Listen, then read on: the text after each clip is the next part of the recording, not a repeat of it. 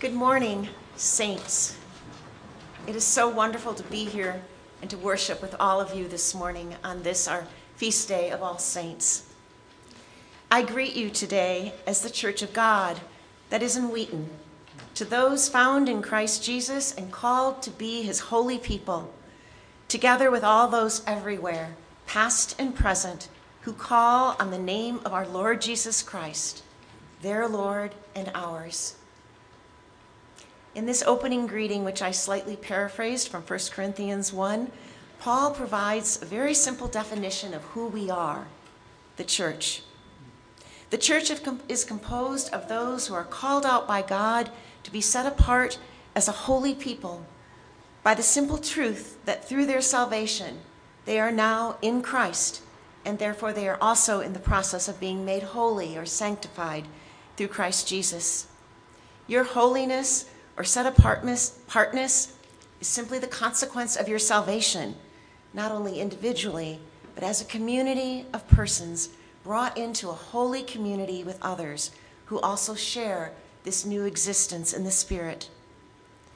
Paul emphasizes this point in his benediction at the end of 2 Corinthians.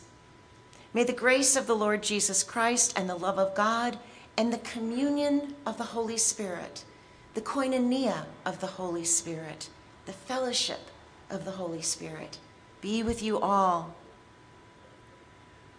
We are who we are because we are sharers in the Spirit. In simpler terms, sharing the fellowship of the Spirit means that as believers, we do not share something, but we share a life in a divine community, the community of the Holy Trinity and the saints of God.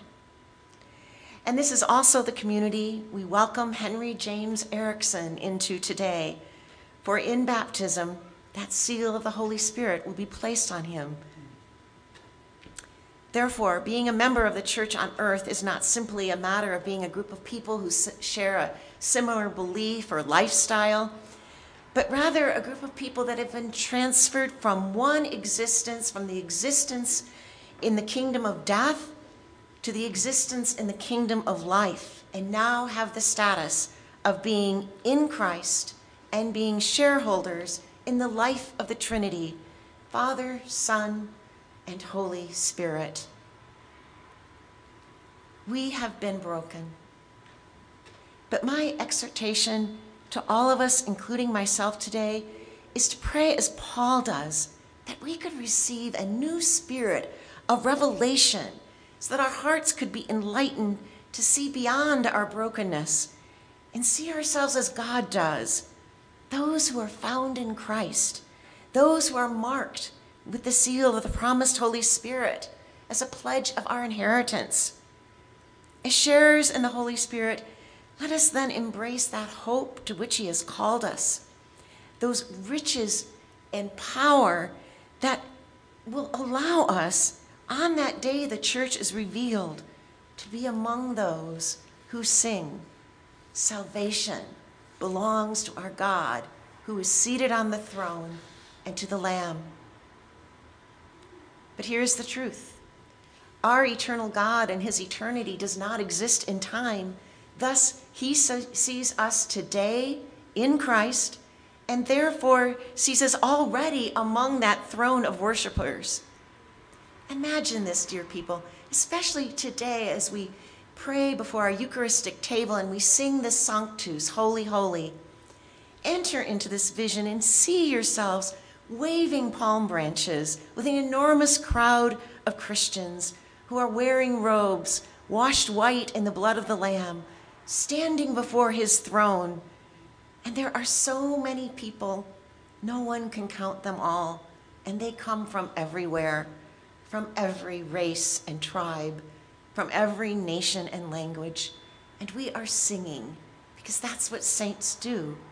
Just as we sang in our entrance hymn, that wonderful hymn for all the saints. But lo, there breaks a yet more glorious day. The saints triumphant rise in bright array. The King of glory passes on his way. We are there today before the throne in the same way that in our Ephesians passage, Paul declares that already all things have been placed under Christ's feet, and that he sits already at the right hand of God. As in our worship this morning, we too are there before the throne. In other words, we are the living saints who celebrate with the entire family of God today, past and present, those in the Spirit, living and departed, on this feast day of all saints.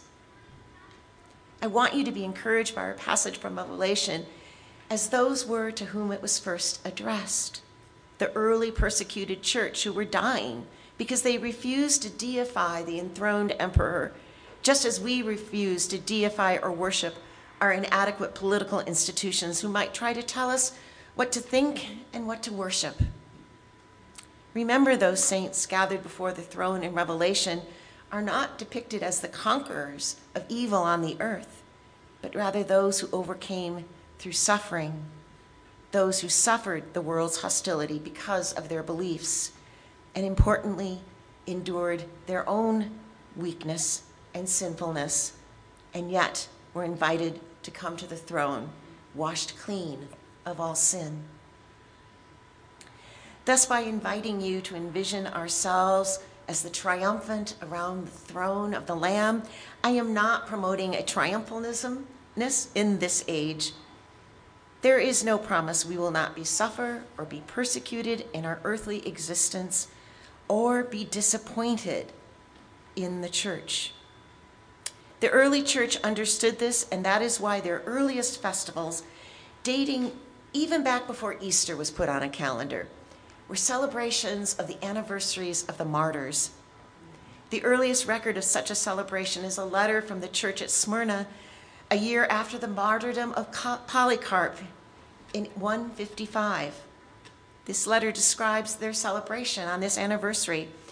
We afterwards took up his bones as being more precious than most exquisite jewels and more purified than gold, and deposited them in a fitting place, so that being gathered together with joy and rejoicing, the Lord shall grant us to celebrate the anniversary of his martyrdom, both in memory of those who finished their course and for the exercising and preparation of those yet to walk in their steps.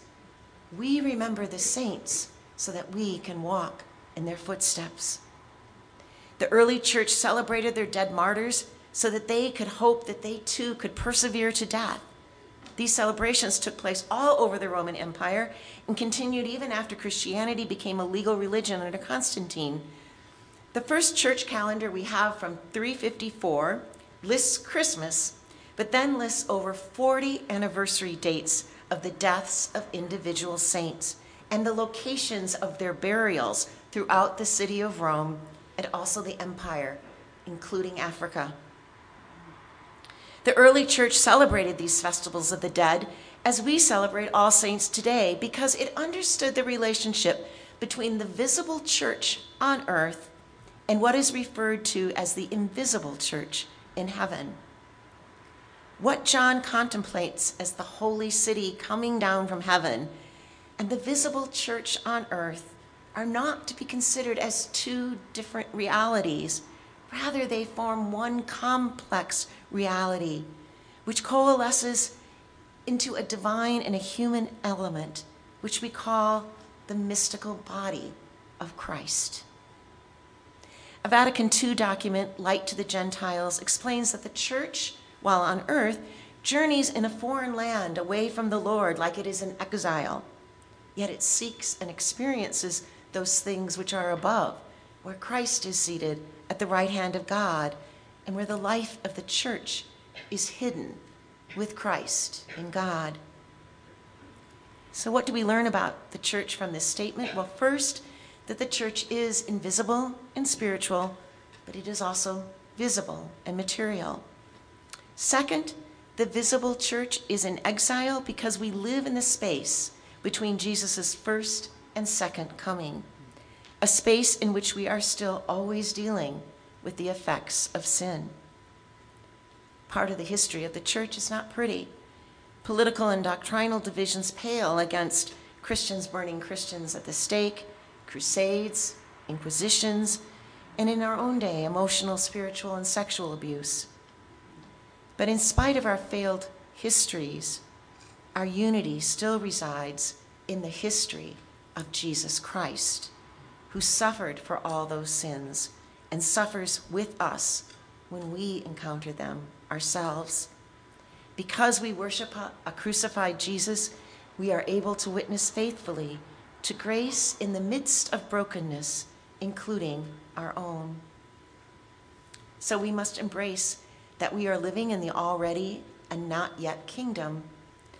But the difference between our two New Testament passages today is the difference between Paul's view from the vantage point of his present reality, looking to a hoped-for future while recognizing Jesus Christ at his throne, with the language of worship and praise that we find in Revelation, because the language of worship sees the future as if it were already present. So Paul can speak of all manner of hoped-for wonders as they were already existing. And this is the language of the Eucharist, which speaks of the connection between that which is visible and invisible, that which is material and immaterial. And we pray this prayer: grant us, therefore, gracious Lord, so to eat the flesh of your dear Son, Jesus Christ, and drink his blood, that our sinful bodies may be made clean by his body, and our souls washed through his most precious blood, that we more evermore dwell in him and he in us. This is why the early church celebrated those anniversaries at the tombs of the martyrs, where they not only shared the great stories of the acts of their saints, but they also shared a Eucharistic meal. Archaeologists have found open holes in these tombs, which have tubes, signifying that the celebrant poured the leftover wine into the tomb to symbolize that the saint was also communing with them in the celebration. Very early on then, the church understood this deep Eucharistic communion we share with the saints who have gone before us, which strengthened them for the spiritual battles we continue to encounter and will always encounter. And my friends, they are spiritual battles, not just the battles of the flesh. So again, our hymn from this morning, we sing, "Oh, blessed communion, fellowship divine, we feebly struggle, they in glory shine, yet all are one in thee, for all are in thine." On this day, we remember the departed saints, but we must also remember who we are. Those saints who have called on the name of Jesus Christ, the visible church on earth, those who in our Eucharist feast of the eternal wedding feast of the Lamb worship the Lamb at the center of the throne, who is our shepherd and who will guide us to the springs of the water of life, and at the last day will wipe away every tear from our eyes. Amen.